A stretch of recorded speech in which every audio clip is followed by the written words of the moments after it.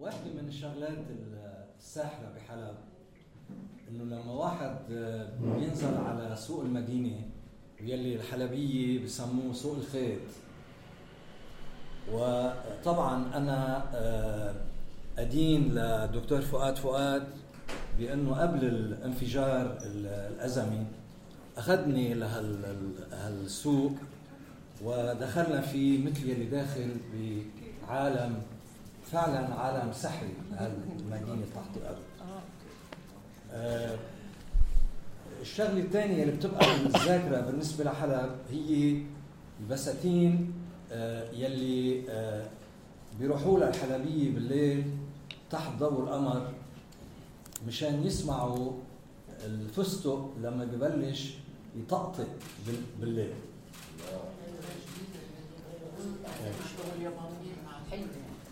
كمان في شغلة ثالثة ممكن نذكرها، انه حلب القديمة بين الأحياء كان يصير في نوع من البوارات، نوع من السبق بالبرغل، يعني طحن البرغل أو صناعة البرغل. ومن هون جاي انه الحلبية بدافعوا بيقولوا انه التبولة هيدي جاية من عنا، هيدي مش صناعة لبنانية. هلا بنشوف. حلب مدينة عربية مشرقية مفتوحة على مجالات عدة، حلقة وصل بين بلاد الشام وبلاد الأناضول، بين الحوض الشرقي للمتوسط أنطاكيا وبلاد ما بين النهرين، محطة متعددة الوظائف منذ كانت طريق الحرير، وفي الوقت نفسه حصيلة حضارية، بوتقة حضارية، يعني هي نتاج كل هذه الوظائف ونتاج للأفكار والصور يلي تنطوي عليها ثقافات هذه الأقاليم المحيطة بحلب. قد يقال أنه لا يمكن اختزال هذه المدينة بإحدى وظائفها. فعلا لا يمكن اختصار حلب بكونها مختبر تاريخي لتفاعل واختلاط العرب والسريان والأرمن والكرد والتركمان، وطبعا هذا توازن بيجعل هذه المدينة توازن دقيق كان يجعل هذه المدينة على الدوام مهددة بالتقلبات التاريخية حولها. طبعا سر هذه المدينة هو يتعدى الوظائف الاقتصادية والثقافية تبعها. السر لازم نفتش عليه بالتوازن والانسجام بين الحياة المادية والحياة المعنوية لأهل حلب، بين الصنعة والفن، بين متعة المائدة المطبخ الحلبي والحالة الطربية، بين الموشح والعشق الصوفي. خلينا نتذكر خلصت المحاضرة.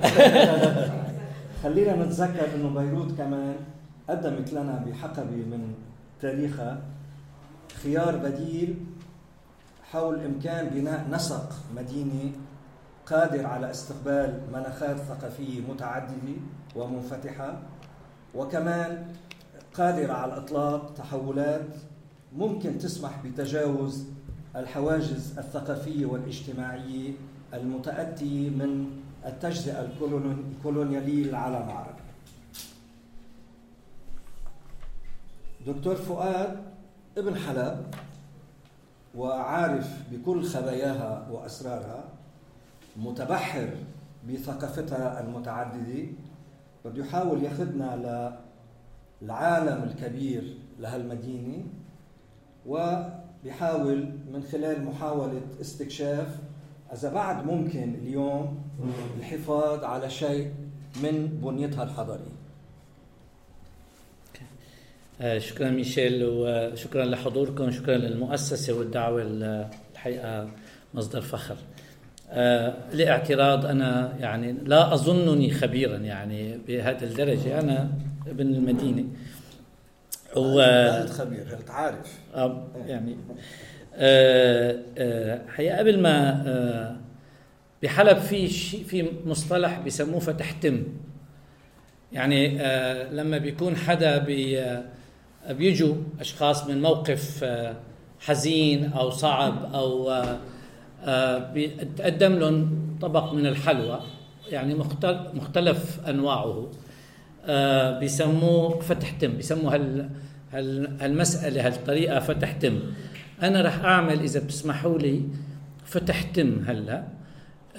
هي عبارة عن مقطع موسيقي لنوري اسكندر اللي هو مؤلف موسيقي حلبي، وله بحث كبير بتأثير الموسيقى السريانية في حلب كجزء من تأثيرات موسيقية متعددة كردية وعراقية وفارسية في موسيقى المدينة. رح نسمع مقطع صغير حوالي يعني 4 دقائق، وبعدين بنحكي بالمحاضرة.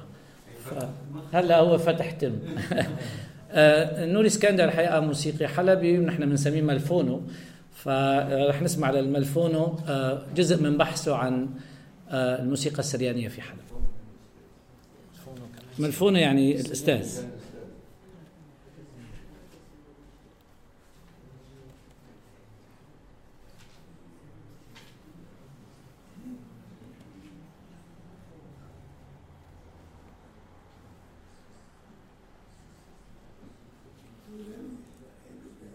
ما في صوت؟ وين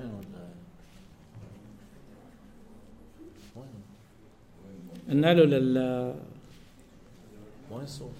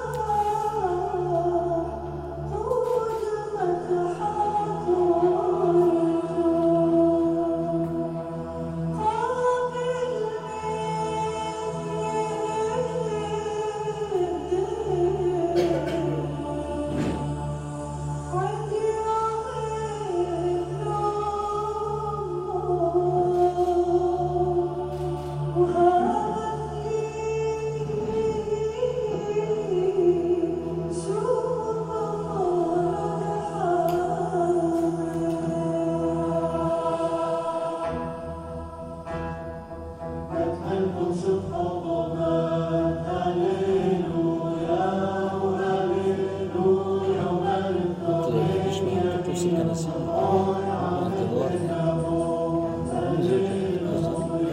بيظهر الطقوس الكنسية امتدت حتى الموسيقى الشعبية. الموسيقى الكنسية بعد هذا المقطع.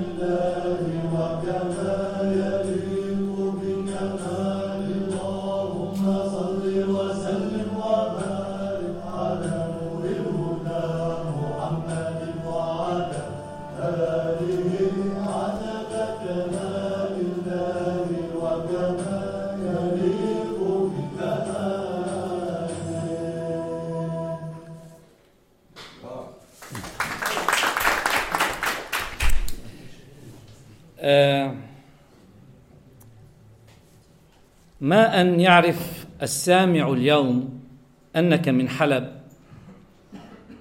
حتى يهز رأسه أسا، أو ربما يتمتم ببضع كلمات مدغمة تفهم منها الحسرة والتعاطف والألم. قبل بضع سنوات كان رد فعل السامع نفسه هو الضحك، أو أقلها ابتسامة عريضة، ثم الحديث عن القدود الحلبية وتكرار اسم صباح فخري، أو ربما يمصمص شفتيه وهو يتذكر الكبة والمحشي والمطبخ الحلبي الذي لا يعلى عليه. أما الزائر نصف المتخصص فلا بد أن يذكر لك شيئا عن الخانات أو الأسواق، لكنه سينهي قوله ولا بد عن منطقة الجديدة وبيت وكيل أو زمرية أو أجقباش. ولا تنسى أن تعود من حلب بكم لوح صابون غار وكيس زعتر مع سماق وليفة حمام أو كيس تفريك. لكنه ليس من عبث أن يرتبط اسم المدينة بالموسيقى والغناء، أو بالمطبخ شديد التنوع والغنى، أو بالعمارة الحجرية الفريدة.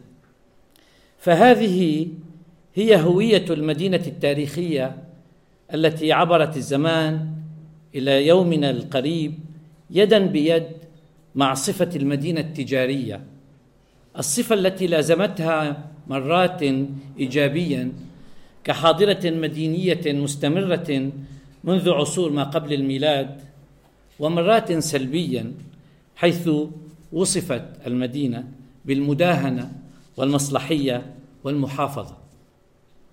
لكن هذا نصف الكلام، أو ربما أقل منه بكثير. فحلب التي عرفت في تاريخها الموغل طعم المملكة الواسعة، ثم في تاريخها الأقرب معنى أن تكون الولاية الثانية في إمبراطورية مترامية الأطراف، حيث بلغ عدد سكانها في أواخر العهد العثماني 1900 حوالي 900,000 نسمة على مساحة 86,000 كيلومتر مربع، يعني حوالي 8 أضعاف حاليا مساحة لبنان. كانت على امتداد الفترة العثمانية المحطة الأهم والأكبر في أهم طريق تجاري في ذلك الزمان، طريق الحرير، حيث تتقاطع فيها الطرق، فقوافل تتجه إلى العراق ومنها إلى فارس فالهند ثم الصين فاليابان، وقوافل تتجه جنوبا إلى دمشق ومنها إلى الحجاز فاليمن فعمان، أو إلى فلسطين ومصر وما يليها في إفريقيا. أما القوافل القادمة من تلك الأمصار، فتعرف بضائعها الطريق إلى ميناء حلب في ذلك الوقت اسكندرونة على المتوسط، ومنها إلى كريت وجنوة والبندقية ومرسيليا وحتى إلى مانشستر. أعرج حلب وصل للهند، أو كل ضيعة إلى درب على حلب. يقول المثل الحلبي الشائع والذي لا يزال لليوم يستخدمه سكان المدينة وتجارها للدلالة على معرفتهم ورغبتهم في كسر الطوق الذي فرض عليهم في فترات متعددة من تاريخ المدينة، تسارع وتزايد في 50 سنة الماضية. اسمحوا لي شيل هي بس حتى نشوف السلايدز.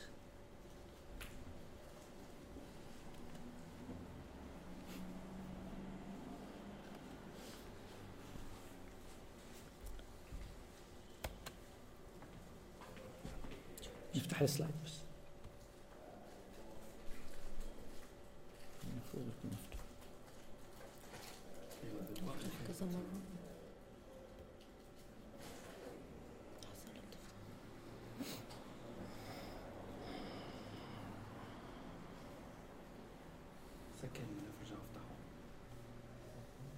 anyway.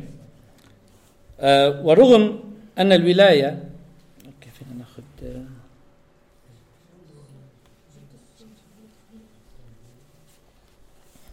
ورغم أن الولاية حافظت على امتدادها الجغرافي حتى بعد انهيار، بدك تاخذ السلايد اللي بعده. اوكي.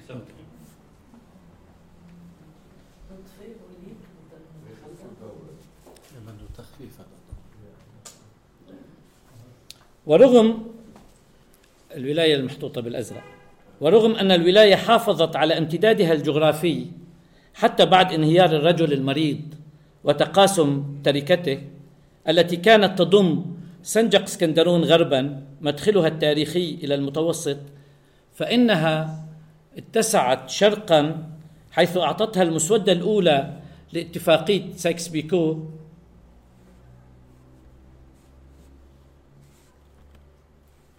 أحسن هيك، حيث أعطتها في شيء بالغلط سوري بالتواصل بين هذا الجهاز. فيك تحطي كرسي.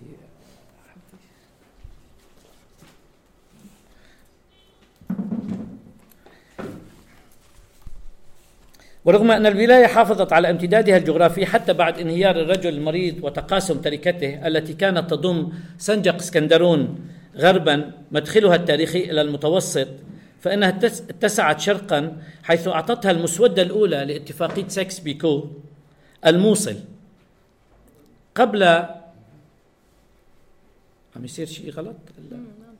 قبل أن تسحبها، يعني الاتفاقية منها الاتفاقية النهائية بعد اكتشاف النفط في الموصل في عام 1920.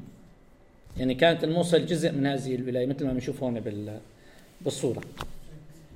هي سايكس-بيكو الأولى، يعني هي سايكس-بيكو قبل، يعني 1916 قبل الاتفاق النهائي اللي صار بعد ما اقتطعوا الموصل بعد اكتشاف النفط. ثم تأتي بعد سنوات 3 معاهدة لوزان مع أتاتورك لتقتطع شريطا شماليا واسعا يضم مدن ومناطق مرسين وترسوس وكيليكيا وأضنة وعنتاب وكلس ومرعش وأورفا وحران وديار بكر ومردين ونصيبين وجزيرة ابن عمر، ويضمها إلى تركيا. ثم يمعن الانتداب الفرنسي في القص ويقتطع سنجق اسكندرون الذي أصبح لواء في عام 1939 لصالح تركيا أيضا، ويبعد حلب عن البحر طريقها التاريخي إلى أوروبا. ويكمل العهد الوحدوي 1960 تمزيق الولاية التاريخية ليأخذ منها إدلب وجسر الشغور وأريحة ومعرة النعمان، ما كان يشكل الأراضي الزراعية للمدينة. وهكذا فالولاية التي كانت مساحتها في أول القرن العشرين تصل حتى 90,000 كيلومتر مربع، تراجعت خلال 60 عاما لتصبح حوالي 18,000 كيلومتر مربع فقط.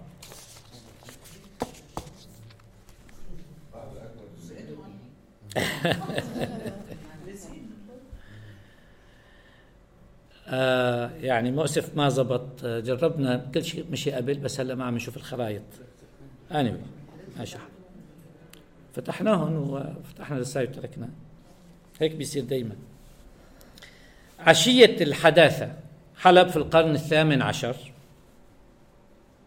يذكر إبراهيم ماركوس في كتابه الذي هذا عنوانه، يعني اسم الكتاب The Eve of Modernity، أن المدينة كانت مقسمة في ذلك الوقت إلى 72 محلة، 22 داخل السور و50 خارجه، وكان فيها يعني الكتاب يحكي عن أواخر 1700، وكان فيها 68 خانا و187 مقهى و3 بمارستانات يعني مشافي، و64 حماما عاما، و8 مدارس علمية، وسجنا واحدا.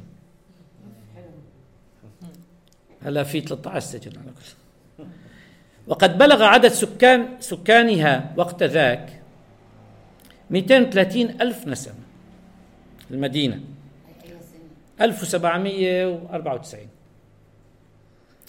230,000 نسمة. كانت المدينة الثانية بعد اسطنبول في المساحة بعدد السكان، منهم 35,000 من المسيحيين و2000 من اليهود. وينقل ماركوس نفسه عن وثائق المحاكم الشرعية لتلك الفترة أن حلب اختصت بفاخر الصابون، ينقل منها إلى بلاد الروم والعراق، ويباع منها في اليوم الواحد ما لا يباع في غيرها في الأشهر. ومن خصائص حلب نفق يعني تصريفه ما يجلب إليها من الحرير والصوف والقماش العجمي وأنواع الفراء من السمور والسنجاب والثعلب وسائر الوبر والبضائع الهندية. بالمناسبة كل هدول حاليا أسماء لعائلات، يعني بحلب في عائلة الفرة والسمور والسنجاب والهندية. فإذا أحضر إليها بحسب الكتاب، فإذا أحضر إليها 100 حمل حرير فإنه يباع في يوم واحد ويقبض ثمنه، ولو حضر إلى القاهرة بقارن 10 أحمال فقط لم باع في شهر. ويدخل حلب السجاد والتنباك من العجم، واللؤلؤ والأحجار الكريمة من البحرين، والطيب والتوابل والأفاوية يعني البهارات والعقاقير من الهند. في وصف لمأدبة رمضانية حضرها الملحق التجاري أو أول ملحق تجاري فرنسي إلى حلب في عام 1549، يعني القرن السادس عشر، منتصف القرن السادس عشر.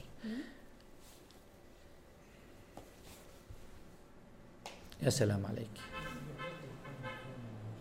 فينا نمشي، جربي عم نمشي إلا أوكي جريت نرجع لل أوكي. أفضل نصف. الملحق التجاري هذا الفرنسي عمل كتاب اسمه ذكرياتي في بلاد ألف ليلة وليلة. الكتاب مطبوع في اليوم 1655. بيذكر الحكاية، يعني بيذكر وصف المأدبة الرمضانية. بيقول: اختارتني بلادي لأكون ملحقا تجاريا لها في حلب العظيمة، وبعد أن حصلت على الفرمان الشاهاني من اسطنبول ركبت سفينة شراعية إلى جزيرة أرواد فطرابلس، ومنها سلكت في البر طريقي مع حاشيتي إلى قلعة المضيق، واجتزت الطريق الروماني القديم متجها نحو حلب. وفي حلب استقبلتني الجالية الفرنسية وغيرها، ثم نزلت ضيفا عند زعيم الجالية الإيطالية. الجالية الإيطالية هي الأقدم موجودة بحلب، اللي هي من البندقية فينيسيا، إلى أن استأجرت دارا ممتعة أمضيت فيها 9 سنين. وفي السنة الثانية لوجوده يعني دعيت في شهر رمضان إلى حفلة عشاء في قصر الحسبي الذي بين الباب الأحمر والبياضة، حيين قرب قلعة حلب. هذا القصر الفخم الأخاذ بسحر مباهجه يتوسط صحنه حوض مزدان بتماثيل تقذف المياه من أفواهها على نور فوانيس الشمع، تذر مع النور الوداعة والأنس، وتشمل المدعوين الذين غص بهم الصحن. أقدر عددهم بين 30 و40 مدعوا من الوجهاء والأغوات وقواد الإنكشارية والمفتي والقاضي وآغة القلعة، يعني الموكل بشؤون القلعة. كمان في عائلة اسمها آغة القلعة، آغة القلعة يعني كان منهم وزير. كلهم كانوا بأحسن زي، وكانت العمائم والزنانير العريضة تشعر بمقام هؤلاء المدعوين الذين كانوا كلهم ملتحين. وجلسنا في قاعة قرب الليوان أرضها من الفسيفساء ومسجات بسجاد العجمي، ورفوف القاعة تزخر بطرائف القيشاني وبدائع تحف الصين. وأقيمت في القاعة مأدبة تضم حوالي 20 من ألوان الطعام، بينها الفواكه والكبة النية. 1549 كبة نية بحلب، حتى تقول مين الكبة النية وين موجودات.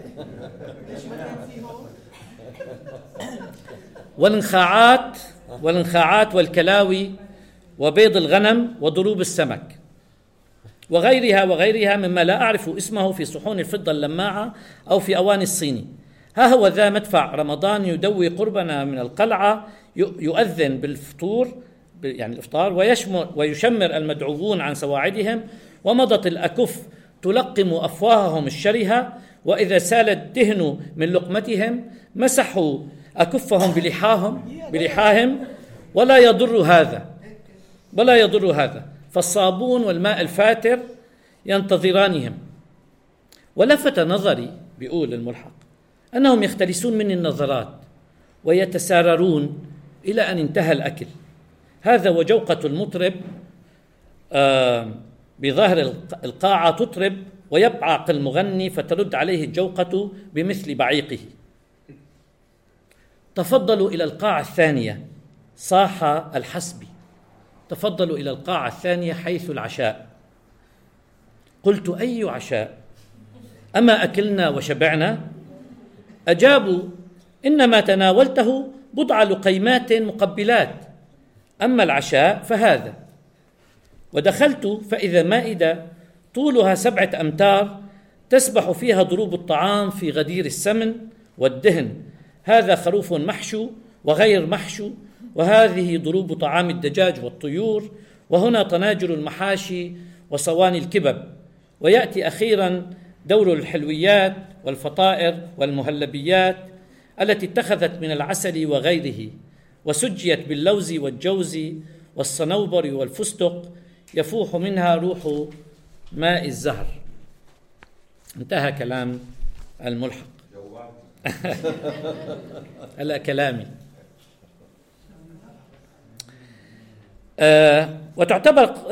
وتعتبر قنصلية البندقية أقدم تمثيل دبلوماسي تجاري في المدينة، تعود إلى بداية القرن 13 1207 أول قنصلية، إبان حكم الملك الظاهر غازي.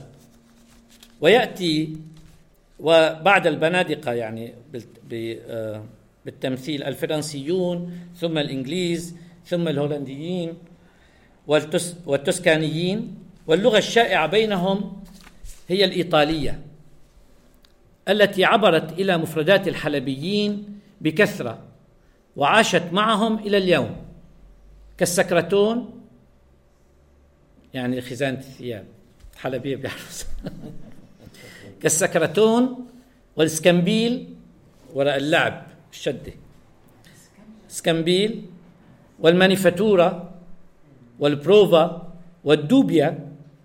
الدوبيا أنا من الدوبيا يعني الحساب المزدوج، هذا بالمحاسبة بالتجارة قيد مزدوج، بيسموه الدوبيا، ما زال يستعمل بيسموه دوبيا لهلا.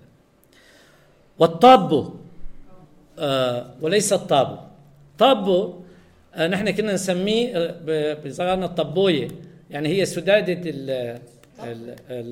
الأنينة، أو طبة، تابو بالطلياني. وأطلقت أيضا على نوع من المفرقعات كنا نحطها نضربها بإجرنا بتفرقع، هذا طبوية نسميه.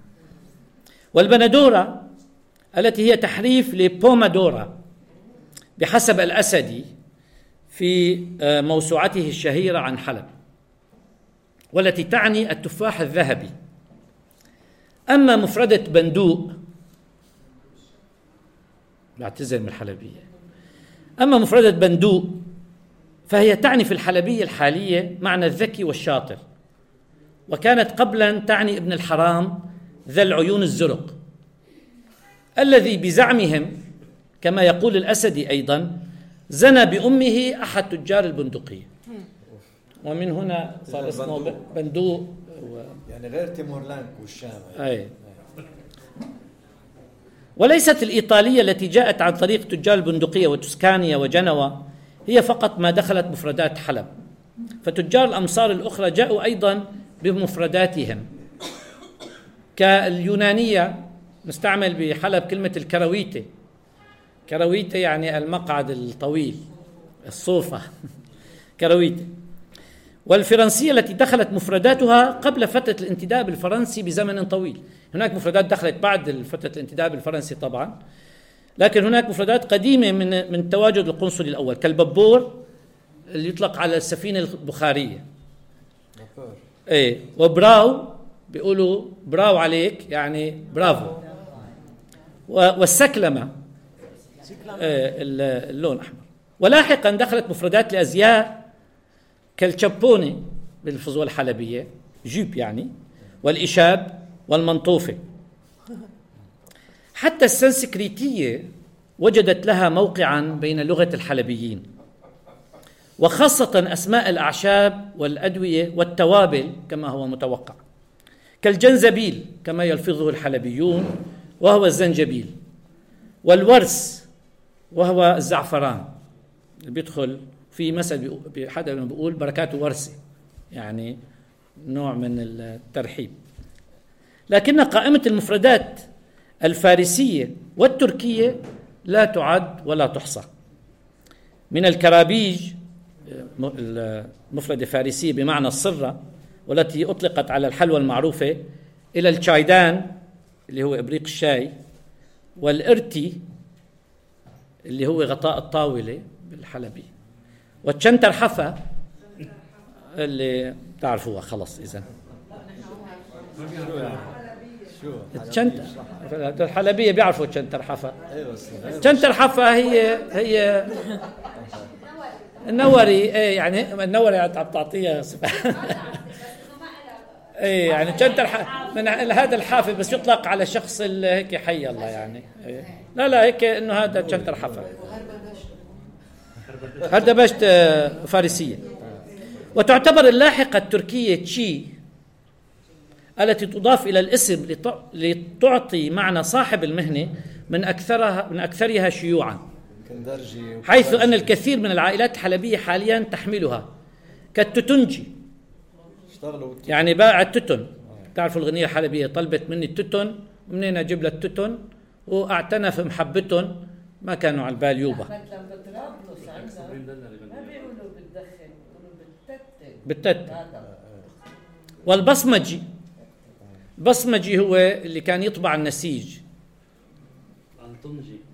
والكعكجي، الطنجي بتشتغل بالذهب من الألطن.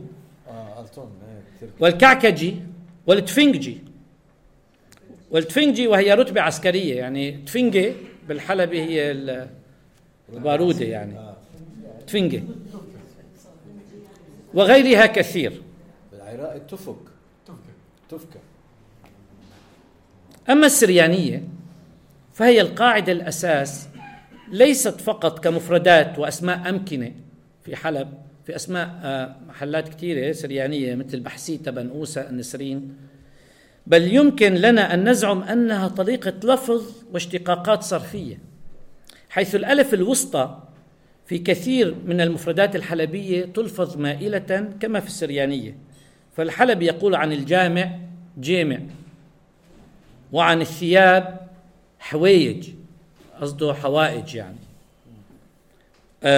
وباب الجنان اللي هو اسم أحد أبواب حلب يصبح باب جنين، أو إضافة الباء الساكنة في أول الفعل ليدل على الفاعل المتكلم. بيقولوا بكتب يعني أكتب، بكتب، أو بلقش أي أتكلم، ألقي شيئا، أو بيشتغل، وهكذا وهكذا. لا شوي. ولا أعرف لماذا خطر لي وأنا أكتب عن المفردات السريانية تذكر العجور، ولا يبرر هذا التداعي أن العجور هو الاسم السرياني لضرب من البطيخ الأصفر الذي يظل أخضرا. لكننا طالما بهذا الصدد فسأذكر القليل عن هذا النوع من الخضروات الذي لا يأكله الكثيرون خارج حلب، وهو يؤكل نيئا. لا مو شمام، هذا عجور. هذا عجور فقط، هيك اسم، ما له اسم آخر، من نفس فصيلة البطيخيات لكنه عجور. وهو يؤكل نيئا مع السلطة أو مكبوسا أو مطبوخا مثل ما بالصورة على الشمال، حيث يتخذون منه العجور المحشي بالرز أو البرغل أو الفريكة، ويسكب فوقه اللبن المتوم باردا. بس هو أقرب للكوسة حتى يقدروا يعرفوا، يعني هو ما من فصيلة الكوسة بس شكل الكوسة محشي. بدوروا عليه بلاقوه بكرة بلاقوه.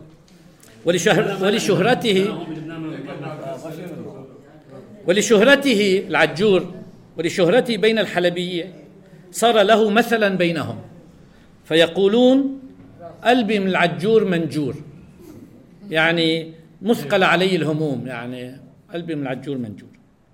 وطالما أن الشيء بالشيء يذكر، فإن محشي العجور سيجرنا ولا بد إلى الحديث عن شهرة حلب بمحاشيها وكبابها، والتي نالت بسببهم لقبها الشهير بأنها أي حلب أم المحاشي والكبب. والحلبيون يحشون كل ما تقع عليه أيديهم من الخضروات، فهناك محشي الباذنجان والكوسة والقرع والعجور والجزر الأسود والبطاطا والخيار والبندورة والفلفلة الحمراء والخضراء، أي الخضراء بيسموها فرنجية بحلب،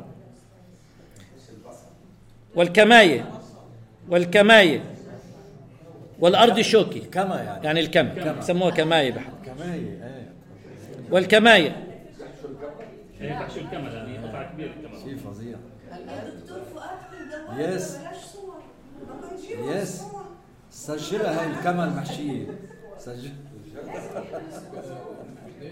لك الجزر الأسود قليل.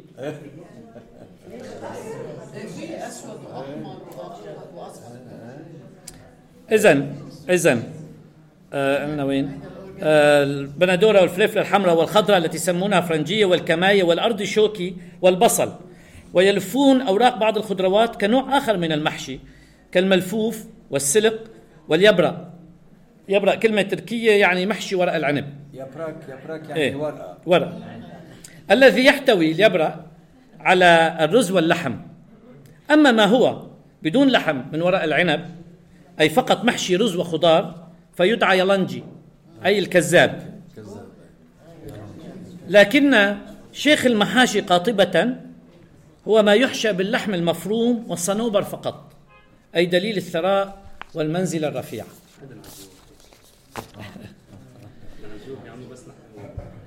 أما عن الكبب فحدث كما يقال ولا حرج، فلكثرة شهرة حلب بكبابها يقتنع المرء أنه من اختراعها.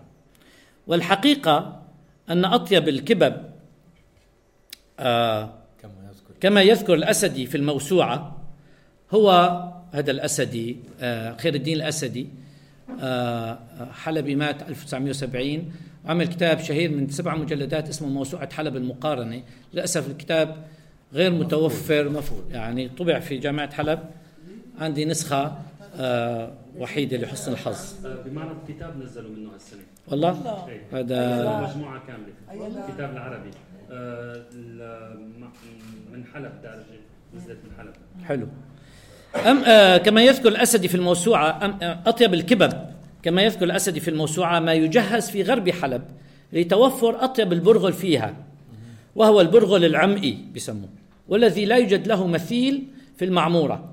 وفي زمن كتابة الموسوعة يعترف الأسدي أن بيت الكيخيا ورستم والكيالي وهنانو هم أفضل من صنع الكبب لاتخاذهم من البرغل العمئي، ثم سخائهم بالسمن واللحم والجوز والصنوبر هو ما يجعل يعني هذا الطعم الفريد.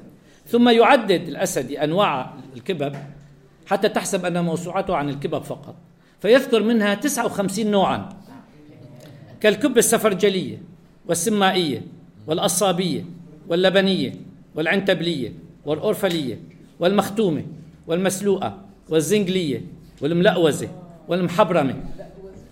المحبرمة الحقيقة أنا لم أذق محبرمة أبدا، وهي جاية من حب الرمان، وهي تطبخ بحمض حب الرمان.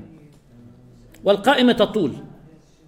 لكن الحلبيين أيضا مولعون بالطعام الحريف أو الحد كما يسمونه، الحر بلهجة لبنان، وربما هو بسبب تجارتهم القديمة مع الهند، حيث تعرفوا إلى نوعية طعامهم. الحقيقة اكتشفت أنه الموصل أيضا بيحبوا الحد، واضح أنه على نفس الخط. ولعل الأكلة الشعبية المسماة أبو أمون تعكس هذا الولع.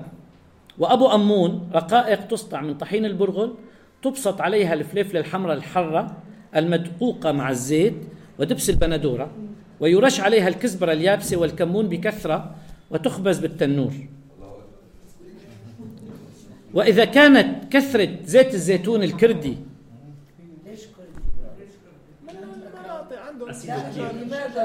حتى يجي المعدة زيت زيتون الكردي اللي بشمال حلب، شمال غرب حلب، زيت كتير طعمته طيبة، بيستعملوه كتير وأسيده تقيل.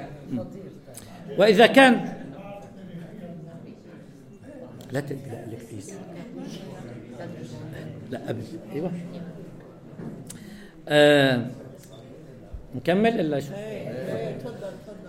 واذا نحن نريد ان نفهم لماذا هلا نحكي، اذا سالوني نحكي. كنا عم نحكي على ابو امون المعموله، يعني خبز فليفله اهل حارم بيحبوها كثير.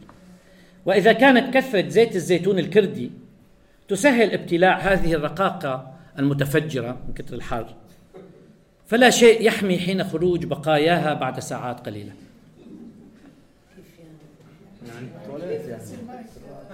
في أطعمة حلب وهي أيضا في دمشق مجال لتبادل الغمزات واللمزات بين الطوائف. فالباذنجان المطبوخ في البرغل يطلق عليه المسلمون في هاتين المدينتين يهودي مسافر. يهودي شو؟ مسافر.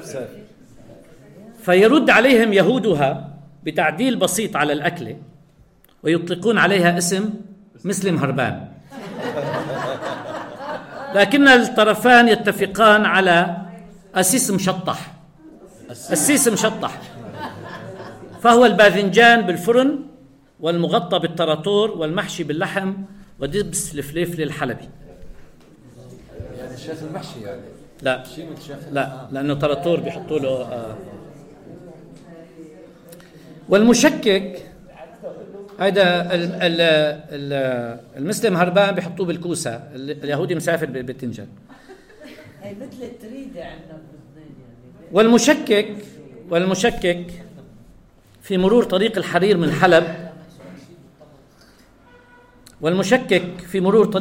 من حلب، عليه ليزول شكه أن يتأمل في الدقة الحلبية، تلك الخلطة السرية بمقادير 7 أنواع من التوابل كالبهار الحلو والفلفل الأسود وجوز الطيب والقرفة وكبش القرنفل، ثم لا بأس من بعض الإضافات كالفلفل الأحمر والزنجبيل والمحلب.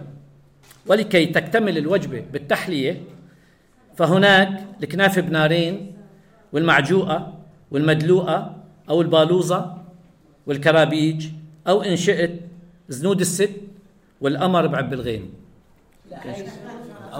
الأمر بعب الغيم اللي هو اسم المحاضرة اللي للأسف كتبوا القمر تحت الغيم، يمكن ما فهموا من كلمة العب، لأنه العب هو يعني الحضن، فالقمر في حضن الغيم. وهلا بنشوف الأكلة هي. هذا جوق ملبن، جوق ملبن اللي هو يعني جوق بالتركي، لما نقول سجق يعني فهو الشيء الملفوف، والملبن هو نوع من يعني الملبن الحلوى. هلا معلش نافذ بنارين هي بس يعني هلا بنرجع بنفتح شو بعض الصور. ممكن اشوف الصوره اللي بعدها. هذا مشبك ولقمه القاضي بنسميها. الصوره اللي بعدها هي زنود الست، وهي بعدها، وهي كنافه مدلوقه يعني الحلاب عندها سارق من وبعدها وهي اسمها قمر بعب الغيم. قمر بعب الغيم. لا هي عبارة عن كنافة جوا ومحطوط عليها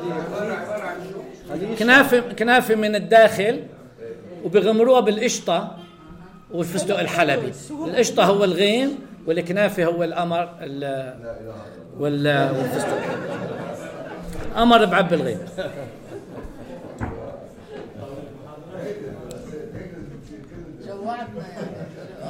والقارئ الأنثروبولوجي خلصنا أكل خلصنا أكل بابا فينا بدنا ناخذ بريك ونشرب سمنات دايت. والقارئ الأنثروبولوجي المتأمل في مكونات هذه الأنواع وطريقة إعدادها وتقديمها لن ينتابه أي شك في أن المطبخ الحلبي هو مطبخ ثقافات متنوعة لا يفسرها إلا موقع المدينة ودورها التاريخي. فالتجار القادمون من مسافات بعيدة في آسيا أو أوروبا يلتقون هنا، ويطول مكوثهم أحيانا أشهر طويلة. هذا سبب تنوع المكونات. تتم فيها المبادلات التجارية، لكن خلال هذه تتسلل أنواع الأطعمة المختلفة والمفردات والموسيقى. وتعتبر الخانات الحلبية منزلا للتجار القادمين ومستودعا لبضائعهم ومأوى لدوابهم. وأكثر الخانات مبنية على شكل مربع طول ضلعه قد يصل ل60 متر، ويؤلف مثل ما أننا شايفين، ويؤلف من طابقين: غرف الأرض منه لخزن البضائع، والعلوي فندق يشرف على الباحة الداخلية. ويرغب القماصل بسكنى الخان لأنهم تجار أيضا، ولكونه أكثر أمنا. ومن خانات حلب: خان البنادقة، خان الجمرك، خان الوزير، خان النحاسين، خلينا نشوف اللي بعده، خان الحرير، خان الصابون، وخان شو كمان، خان الشونة. ما بعرف منين أصل كلمة شونة. هذا خان الصابون. اللي تجي على ظهر الجمل ينزلوها هي البارات الكبيرة. وخان الحبيل. وإذا كانت البضائع المجلوبة سوقا وخانا بنفس الوقت، فالسوق لبيع المفرق والخان لبيع الجملة. وصاحب الخان يدعى الخانجي. أما القيسرية أو القيسرية بسموها بلهجة حلب، فهي بناء دون الخان حجما، بداخلها دكاكين ومعامل صغيرة. وحلب مبنية من الحجارة، وحجارتها لاسم الشهباء كلسية سهلة الاقتلاع والنحت، وتدعى بالحلبي نحيد يتصلب مع الزمن. ويتصف الحجر الحلبي بألوانه الثلاث الأبيض والأصفر والزهري بأن صفاته الفيزيائية لا تتغير مع مرور الزمن، مثل ما شفنا هذا فيلا روزا بحلب بالقرن 19، وهو قليل التأثر لعوامل الطبيعة المختلفة، لذلك بيستمر. وقساوته جيدة، تعطي صوتا رنانا عند النقر عليها، وكثير ما يميل الحجارة عند نحت الحجر إلى الغناء بإيقاعات من مثل بيغنوا: يا الأسمر اللون هالأسمراني، يا الأسمر اللون، يعني بهذا مع دق الحجر. صمدت أبنية حلب المملوكية والعثمانية طويلا، فخلال تلك الفترة التي تمتد إلى أكثر من 600 عاما شهدت حلب أكثر من 7 زلازل مدمرة، أكبرها الذي حدث في القرن 18 وأدى إلى تهديم 3 مساجد و200 بيت. لكن البراميل المتفجرة التي سقطت على المدينة في السنوات الخمس الماضية هدمت ما لم تفعله عوامل التاريخ والطبيعة مجتمعين.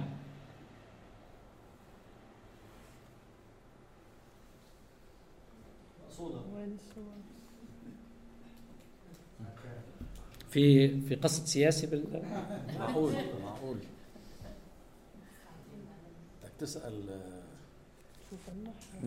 ترامب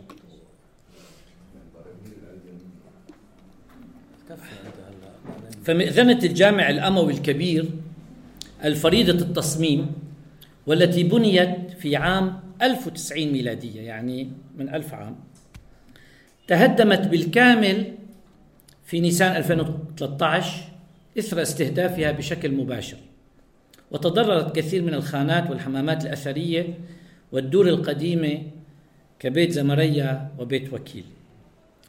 إذا في فرصة نشوف بيكون منيح، ما في فرصة بنكمل. بيت متنبي بعده أو راح؟ ما في بيت متنبي، هذا أسطورة.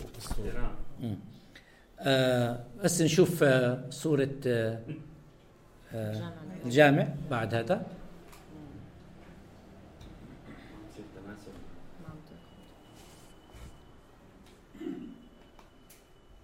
حلو فيلا روزا. حلو. فيلا روزا بعدها.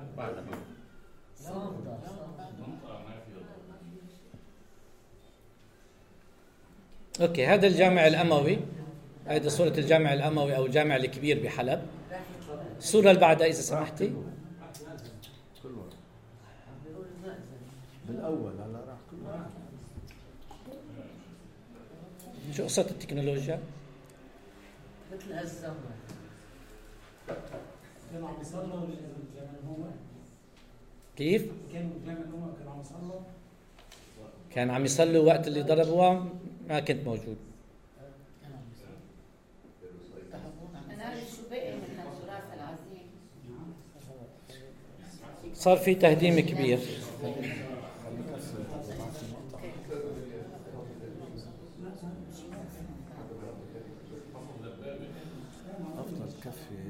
خلص رح نخلص فقرة واحدة بس استغربت. ممكن بس اي هذا حتى لا تاخذيك هذا بس سلايد ورا سلايد.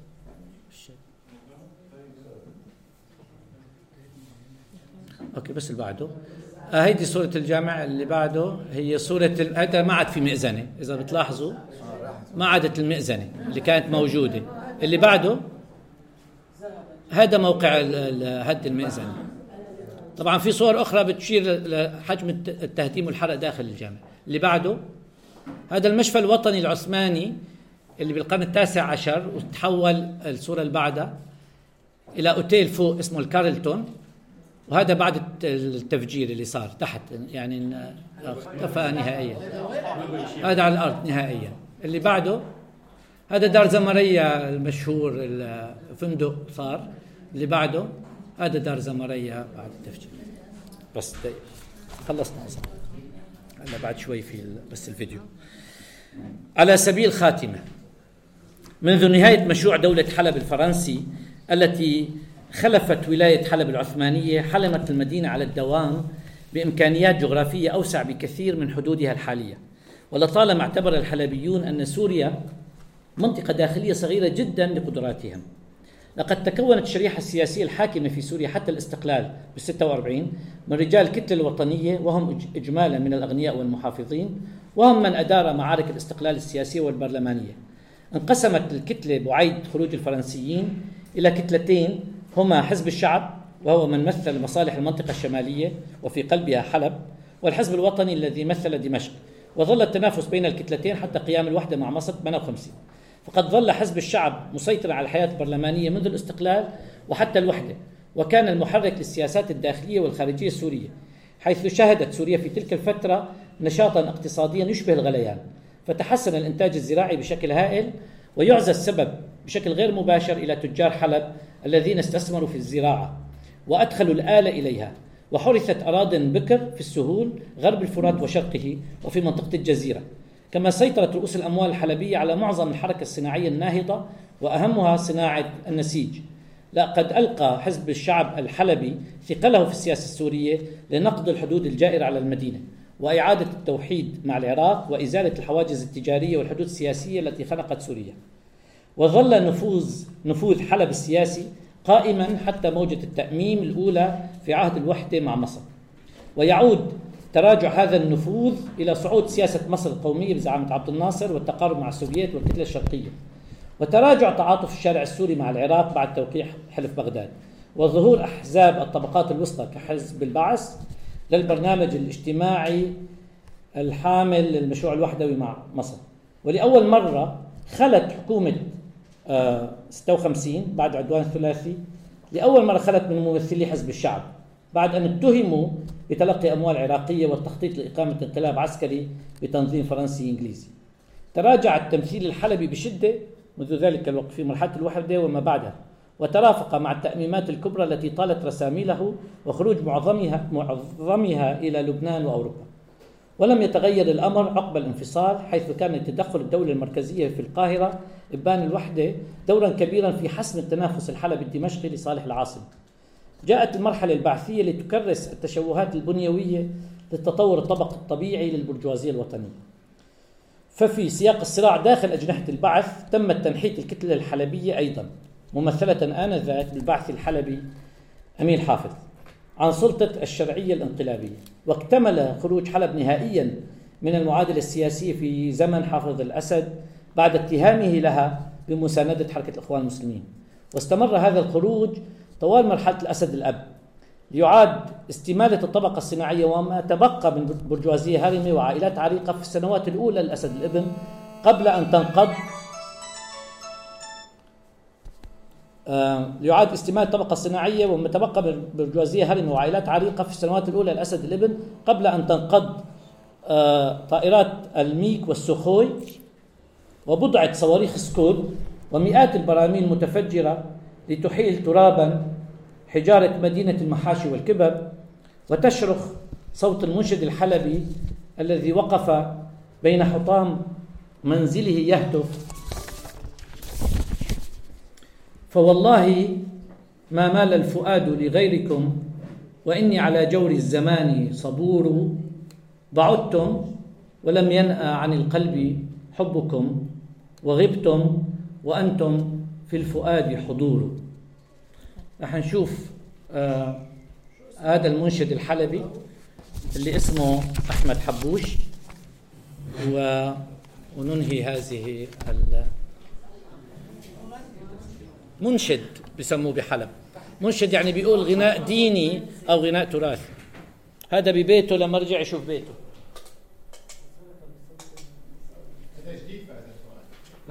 هذا صار له سنة تقريبا، لما دخل على يعني سنتين. لا هلا تعال.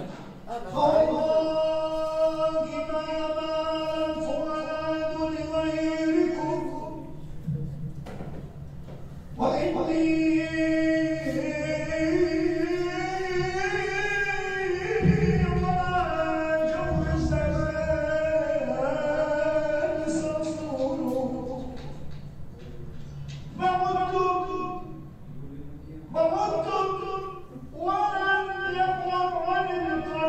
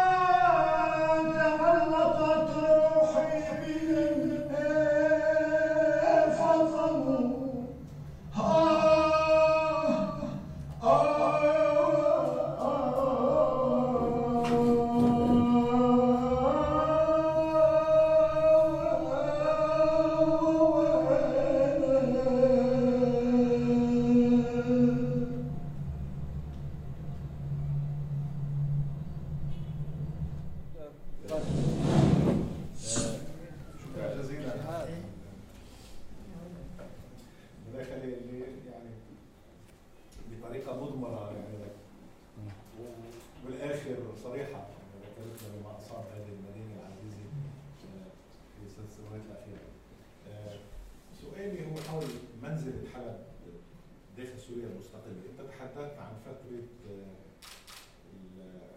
المنافسة خلينا نسميها كذلك بين الحزب الوطني وبين الكتلة الشعبية واللي كانت كل الكتلة الوطنية انقسمت الحزب الوطني حزب الشعب. وبعدين انقسموا. بوجه من وجوهها نوع من منافسة على النفوذ بين حلب ودمشق. لكن ايام حزب البعث لا سيما بعد مجزرة الكورية العسكرية عام 79 مورست بحق حلب سياسة عقوبة جماعية، وكان الحربيين عندهم شعور بأنهم مضطهدين في سوريا ومقموعين. هلا هناك واستمر هذا طويلا. يقال وهذا سؤالي هو عنه انه الاسد الابن حاول ان يرضي الحلبيين وكان يزور حلب باستمرار اكل فلافل بصراحه وان يعيد بعض من المنزل التي فقدتها ايام ابي. شو صح الكلام؟ بدك ترد دغري او نعمل جولة اسئلة؟ ترد دغري؟ انا الحقيقه يمكن يعني رح يمكن ذكرت يعني سريعا. الحقيقه تم استبعاد حلب بالتدريج من فتره الوحده حتى زمن الاسد. بزمن الاسد بالفتره الاولى بفتره السبعينات، الحقيقه الفتره الاولى حتى قبل يعني من 70 و73 كان في نوع من الاستماله، لانه حلب في السبعين لم تكن محافظ الاسد، يعني لما صار الانقلاب لم تكن محافظ الاسد، والقله اللي يعني من واحد فقط من فرع الحزب بقي مع حافظ الاسد والباقي مع صلاح جديد. ف يعني بدأ العقاب منذ ذلك الوقت، لكن كان بطيء إلى أن حدث بأواخر السبعينات موضوع حركة الإخوان المسلمين ثم مدرسة المدفعية، فاستبعدت حلب فيما بعد ذلك نهائيا. يعني أذكر تماما أنه لم يغير مدير عام لمدة 20 سنة، يعني بيبقوا كان بأماكنهم لفترات طويلة. منعت طبعا، صار في سوريا نوع من منع الاستيراد بشكل عام ضمن ما يسمى سياسة التقشف، منعوا الاستيراد، سياسة الحماية. اللي حدث انه اشتغل وقفي شوي اذا بعد شوي. اللي حدث انه حلب استمر في هذا الاستبعاد الى ان جاء الاسد الابن، اللي حاول جزء من السياسة اللي نصح بها انه اعادة استمالة الطبقة البرجوازية الحلبية، الصناعيين الحلبيين اللي استمروا للغرابة بالعمل لكن بلو بروفايل أو برا. يعني كان في كتير رسامي برا عم تشتغل وتصب بحلب، ولذلك لما أعلن قانون 10 ب 91 تدفقت أموال في حلب هائلة استثمروا فيها. هاي الاستمالة استمرت الحقيقة سنوات، يعني إلى أن بدأ أنه الأمور يبدو يعني لا تكفي. كان يزور حلب عدة مرات ويأكل فلافل ويبدو وكأن الأمر حتى بالسنة الأولى من نعم جورج أنطاكي.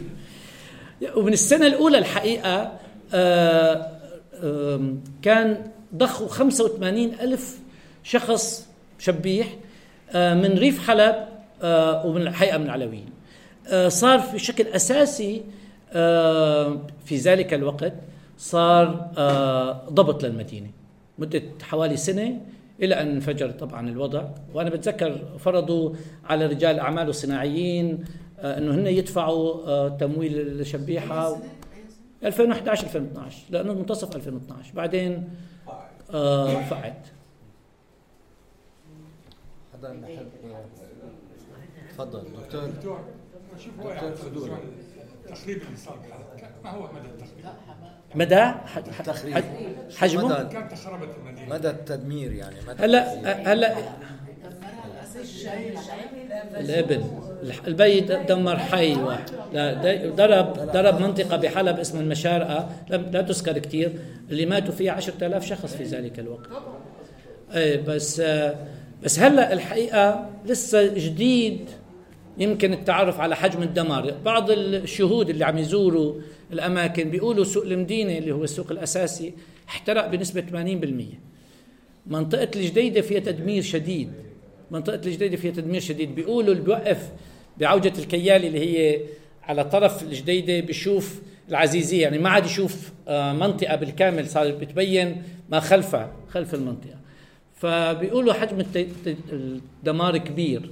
تقدير حجمه أنه هل دمار إلا تصدع إلا إعادة بناء إلا الحقيقة بحاجة لوقت لحتى بس لا يعني بعض الصور الجوية بتقول في مناطق يعني كله بالجانب الغربي، هذا الشرقي شرق المدينة، شرق المدينة هو بيضم المدينة القديمة ومناطق المخالفات اللي هي المناطق الأكثر فقرا. الغربي بعده كله إلى حد كبير الغربي هو المدينة الجديد. فؤاد، بس كنت حابب أسألك، حكيت شوي عن علاقة حلب بالموصل بالهند، بس ما حكيت كثير عن علاقتها بمحيطها المباشر، يعني بشكل خاص بريفها، وهالشيء اكيد هو السؤال بتاعك بعد ما بلشت الثوره وعارف شو كانت مع حرب المدينه، صار في حكي كثير حول الانقسام والتوتر بين حلب المدينه وريفها، سمعنا كثير قصص عن عمال المعامل يعني بيسرقوا المعامل الفلاحين، شو برايك قديش الشيء صحيح ويعني شو تاثيره الحقيقي على وضع المدينه؟ هلا الحقيقة بالفترة الطويلة اللي سبقت الثورة أو الحرب كان حلب، ريف حلب الشرقي بالذات، يعني الريف اللي بيروح باتجاه الفرات، هو أفقر ريف بكل سوريا. يعني بالأساس كان في يعني بسبب جفاف الزراعة انخفض إنتاجه، بسبب المشاريع المائية يعني صار في انخفاض أشد، بسبب عدم الاستثمار في التعليم صار في كتير يعني خروج عن المؤسسة التعليمية، وصار في هجرة كبيرة من ريف حلب الشرقي باتجاه خارج البلد، يعني باتجاه لبنان مثلا. كتير من العمال البناء والعمال الزراعيين هلا موجودين بلبنان، منطقة الحص، منطقة السفيرة، اللي صرنا نشوف أسماء فيما بعد أثناء الثورة. فكان في لفترة طويلة إذا بدك 40 سنة في فوارق اقتصادية اجتماعية ثقافية بين المدينة بالذات وبين الريف بالذات الشرقي منه. الغربي أقل تأثرا بسبب امتداده مع المناطق الزراعية الخصبة، مناطق إدلب، أو الشمالية اللي كان في التهريب اللي هو كان بيعتمد بشكل أساسي مع التهريب مع تركيا. لكن هذا يعني أنا بذكر يعني إحدى يعني باحثات الطليانيات، أنا كنت بشتغل بالصحة، فواحدة إجت تطلعنا من حلب المدينة، من مركز المدينة، رايحين بالسيارة على السفيرة اللي هي منطقة 27 كيلومتر شرقي حلب. لما وصلنا قالت لي This is a time machine، نحن انتقلنا بالزمن، يعني مو بس بالمكان، لأنه في مسافة هائلة تنموية بين المكانين. أظن هذا واحد من العوامل الكبيرة التهميشية اللي بفترة ما كان تعبئتها يبدو يعني حقيقية، لما قالوا إنه في علاقة بين الريف والمدينة متوترة، وهن اللي يعني بالفترة الأولى حتى لما دخلوا على حلب، الفصائل اللي دخلت على حلب دخلت من ريفها حقيقة هون الشمالي، دخلت من منطقة عمدان يعني بشكل أساسي. فأي يعني في علاقة صعبة مع الريف، يعني علاقة متوترة نسبيا. بس ليش المشاريع المائية بتأخر الزراعة؟ ما كان في مشاريع مائية، تأخرت المشاريع المائية كتير. يعني مشروع الجر مثل ما بيقولوا جروا قناة من نهر الفرات تأخر حوالي 30 سنة. إذا شفتوا فيلم عمر أميرلاي مثلا، فيلم الطوفان، يعني لا كان في مشاكل، يعني في أشياء عوامل خارجية أكيد أتراك استخدموا المي، بس إذا بتشوفوا فيلم الطوفان بتناول قضية سد الفرات وكيف إنه هل هذا هو الطريق الصحيح للاستثمار، إنه كيف غمر أراضي كتير صالحة للزراعة مشان يكون خزان مائي ومولد الكهرباء. هو هيدا اللي أخر الصناعة، يعني واحدة من الأشياء الكتيرة كان منها. شكرا. لا أبني على موضوع تباينات، إنه بس موضوع تباينات داخل حلب، لأنه يعني نحن من سكان حلب نعرف إنه ما كان في حلب وحدة، يعني حتى ما كان في ضرورة وحدة ثقافية حتى، صحيح. يعني كان في عدة مدن بهالمدينة. هلا هاي الخاصة موجودة بكل المدن، إنه في حواري وفي مناطق. إيش بيميز كان حلب بضمن تباينها الداخلي؟ صحيح. الحقيقة يعني سامر أنت بتعرف نص الجواب، بس جزء منه مثلا في عندك تباين جهوي، يعني الشرق أفقر بكثير من الغرب. المدينة نفسها عم نحكي على المدينة، شرقها أفقر من غربها. بحلب 48% من سكان مدينة حلب بيعيشوا في المخالفات بمناطق عشوائية. معظم المناطق هي 22 منطقة عشوائية، حوالي 17 منهم موجودين بشرق حلب، والبقية موجودين بشمال حلب، واحدة بس بغرب حلب. إذن كان في تهميش إذا بدك اقتصادي اجتماعي. في شيء ثاني الحقيقة هو العيش في كنتونات، وهذا يجب الاعتراف بها يعني مع كل الحديث عن المحبة يعني التنوع. مناطق الكردية مناطق في حيين كبار بحلب، هي معظم المناطق الكردية، الشيخ مقصود والأشرفية، وحاليا لهم نوع من الوضعية الخاصة. أحياء المسيحيين كانت إلى حد كبير، إلا لما تحسن الوضع الاقتصادي بدأوا ينتقلوا بعضهم لأحياء مجاورة. يعني منطقة الميدان مثلا اللي بتحوي يعني والتليفون الهوائي وسليمانية بتحوي الأفقر، لما انتقلوا منطقة الفيلات الأغنياء اللي مجاورة لهم، يعني ما راحوا مسافات بعيدة. وأنا أذكر أصدقاء لي يعني بالجامعة يعني ولدوا ونشأوا وكبروا وما بيعرفوا مثلا منطقة اسمها سيف الدولة بحلب، اللي هي غرب جنوب حلب، يعني منطقة طبقة وسطى وليست منطقة فقيرة، منطقة مبنية بعمارة جميلة، حتى ما في زيارة، يعني ما حدا بيروح لهالمناطق. هي مناطق تبدو علما ما كان في ظاهريا حرب تقسم الناس يعني، بس كان في هذا الشكل.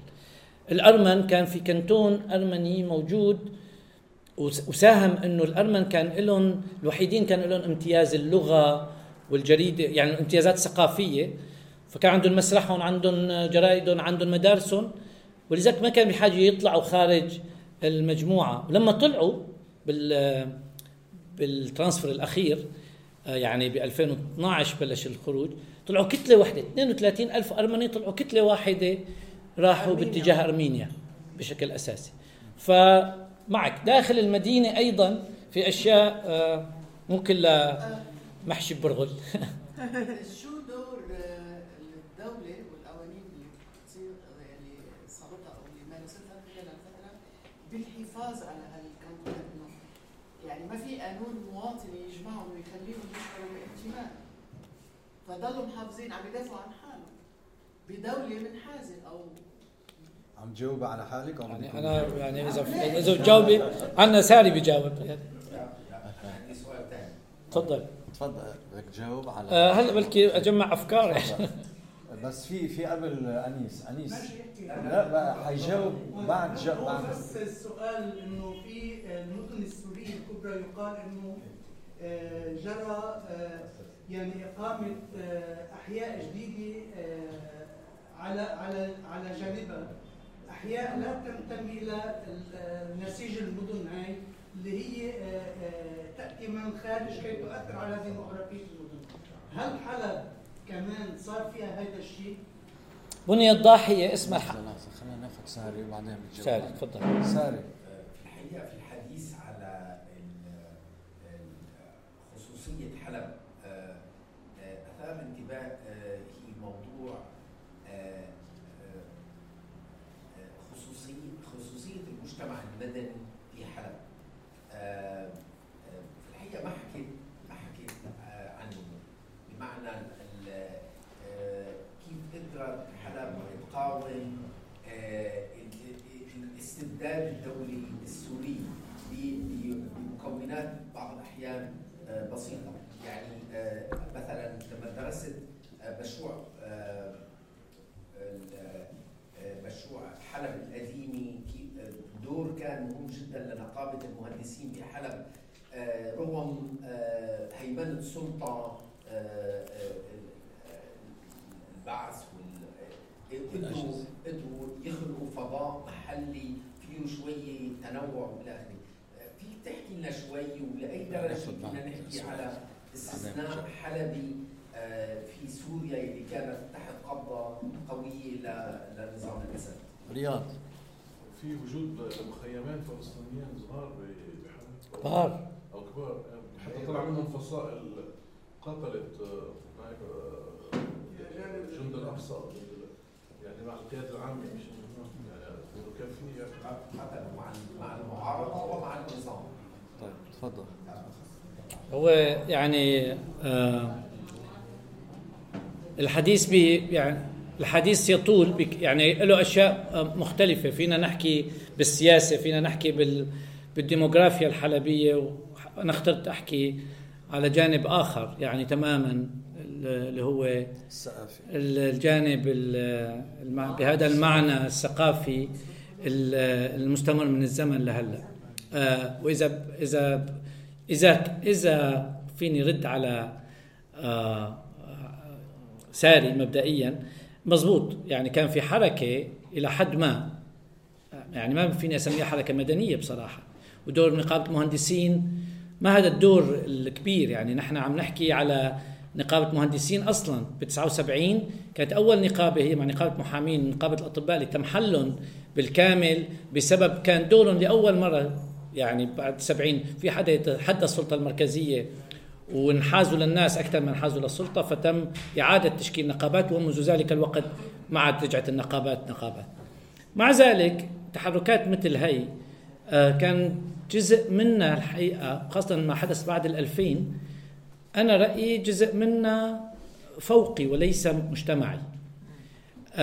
فكرة الجونجوز الNGOs الحكومية، المنظمات غير حكومية اللي سموها شديدة الحكومية، اللي منها رعتها أسماء الأسد مثلا بعضها.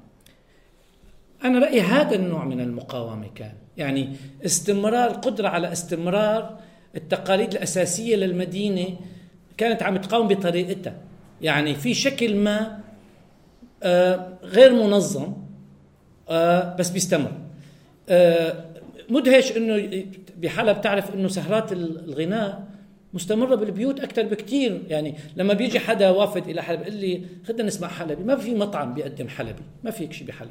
يعني مثل تروح تسمع جاز مثلا، تروح على بيوت، تروح على تجمعات أهلية، يعني ناس بالبيت بتعمل هاي الأشياء. بالنسبة لهم هذا عالم اللي إذا بدك يعني يمكن أنا ما عم أعمل هلا تحليل سوسيولوجي أنثروبولوجي، بس يمكن هذا شكل ما من أشكال المقاومة.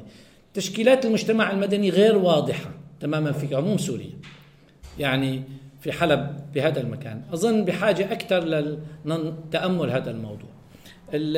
في مخيمين فلسطينيين كبار، نيرب وحندرات، ومثل ما قال ساري انقسموا، يعني منهم قاتلوا إلى جانب المعارضة ومن جانب النظام، وحندرات دمر بشكل كتير كبير. يعني حندرات لأنه منطقة مواجهات كانت عند ما يسمى شمال حلب، منطقة المسلمية، فتدميره كتير كبير.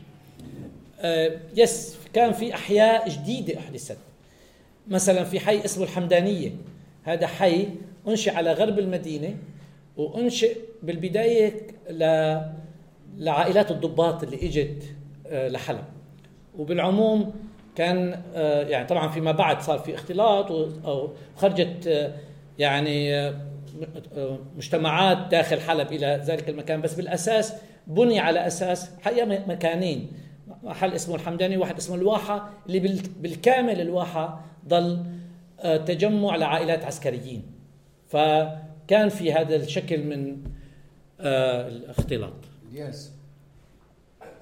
أنا محاول أكون سريع بالإجابة مشان سؤال سريع كمان. هلا حلب وين العالم؟ قد ايه في ناس بحلب؟ شو وضع المصانع اللي كنت وقيل من تركيا؟ شو وضع الناس اللي تهجروا مؤخرا؟ يعني بعد يعني انقسام دخل على حلب، طلعوا العالم، طلعوا المدنيين، طلع جزء كبير منهم. شو وضع اهل حلب؟ هلا شو في حلب؟ خبرنا عن حلب هلا. بخبرك على اللي بعرفه بحلب هلا، او ما يمكن يعني انه يكون موجود، اللي هو بحاجه الحقيقه لتامل اكثر وبحث اكثر. يعني اللي بعرفه مثلا انه موضوع الصناعات بحلب ضرر كبير. من البدايه خرجت مجموعه من الصناعات هربت يعني الى مصر وتركيا بشكل اساسي. في ناس حاولوا يجوا لهون يعيدوا تجربه الخمسينات والستينات، ما نجحوا بانشاء صناعاتهم لأسباب تتعلق بالتسهيلات. خرجوا لمصر كثير من صناعات النسيج، يعني وحاليا مؤخرا يمكن جهاد خبرني انه بمصر هلا اعطوا امتيازات واسعه لمعامل النسيج، يعني اقطاب النسيج في حلب. صاروا كلهم مصر. الصناعات الدوائيه كانت في سوريا خلال 20 سنه الاخيره كانت بتغطي 90% احتياج السوق المحلي، وتصدر بيقولوا لاكثر من 30 دوله اخرى. كانت بتشكل قوة اقتصادية. حاليا تراجع الانتاج من الصناعات الدوائية لأقل من 20%، يعني الانتاج الدوائي بسوريا، فبيغطي صار كتير قسم صغير. فهذا الانسحاب كبير للرأسمالي اللي كان موجود بشكل أساسي بالدواء وبالنسيج.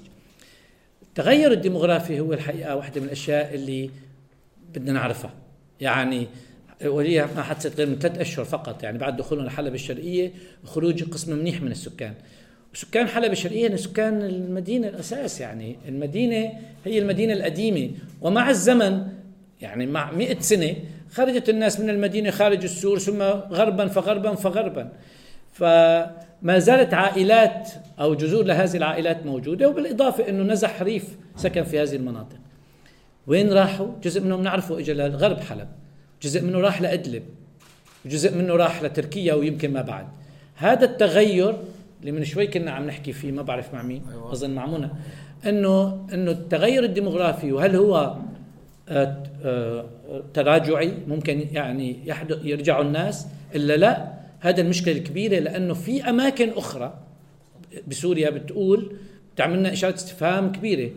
خروج الناس من الزبداني لمناخ المنطقة، مناخ زراعي، أشجار مثمرة، عايشين طبيعة المناخ مختلفة، لإخراجهم لمنطقة مثل الفوعة وكفرية اللي مناطق غير خصبة زراعيا ومناطق سهول، أو الأسوأ مناطق حي الوعر اللي منطقة مدينية في حمص، بيصيروا بجرابلس اللي منطقة هي مزيج من التركمان والبدو ومنطقة متدنية اجتماعيا واقتصاديا بشكل كتير كبير.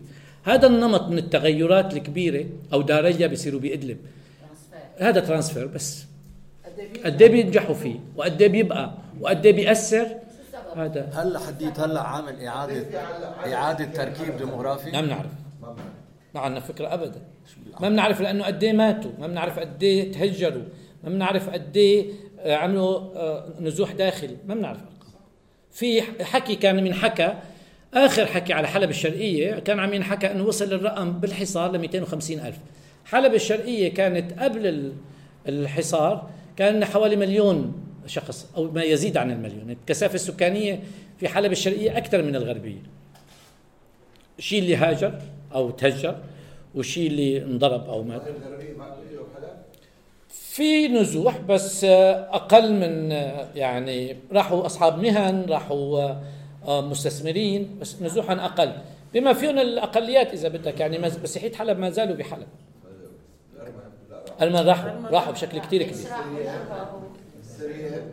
ايه يعني عم نحكي السريان السريان هجرتهم قديمة، السريان هجرتهم بحوالي من زمان، من منتصف القرن العشرين ما قبل، بس وهن الحقيقة تراجع.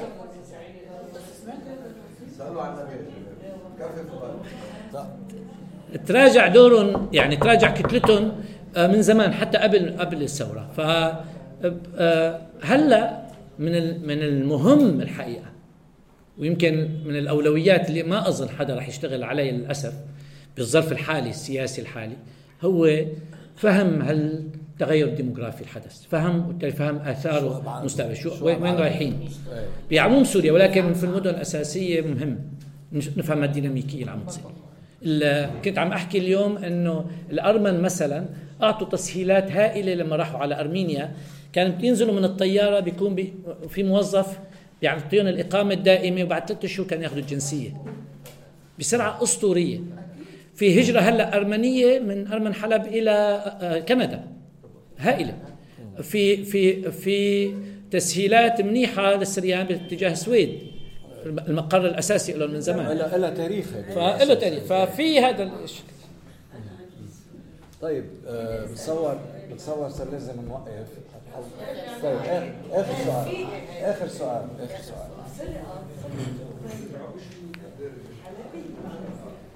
أمية لا شامية، أمية شامية. أمية شامية. في فرقة حلب اسمها الكندي تبع جوليان فايس، جلانتين فايس. بس ليش تبع جوليان فايس؟ تأسست مع هو في الحلب برضه. جوليان سويسري فرنساوي، بحكي لك هلا. طيب شكرا جزيلا لفؤاد ولي